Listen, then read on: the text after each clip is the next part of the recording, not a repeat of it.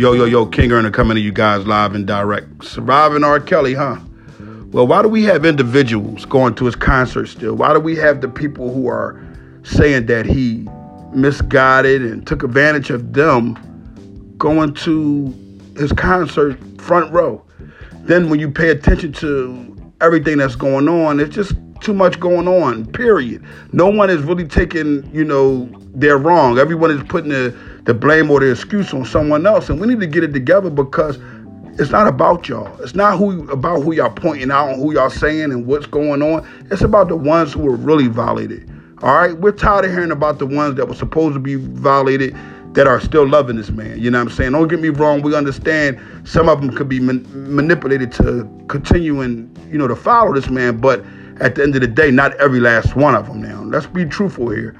Our brothers are going away, and it looks like R. Kelly may be getting into some trouble because people are pointing the finger and saying that he done these things. But now a lot of them are reneging, and they're saying that his sales are going up. How is R. Kelly's sales going up? How is he becoming a person who going up the charts, then down the charts after doing these things? It's getting sick out here in this world. And these are the signs of the last days, man. You know what I mean? Especially when you get a world that's seeming like it's going to be like Sodom and Gomorrah soon. What's going on? Let's get some understanding, people. King Earner live and direct. HonibleEarners.com. Follow me on YouTube. Subscribe there right now at King Earner. And enjoy yourself. Look around. Don't just stay in one spot. Live and direct.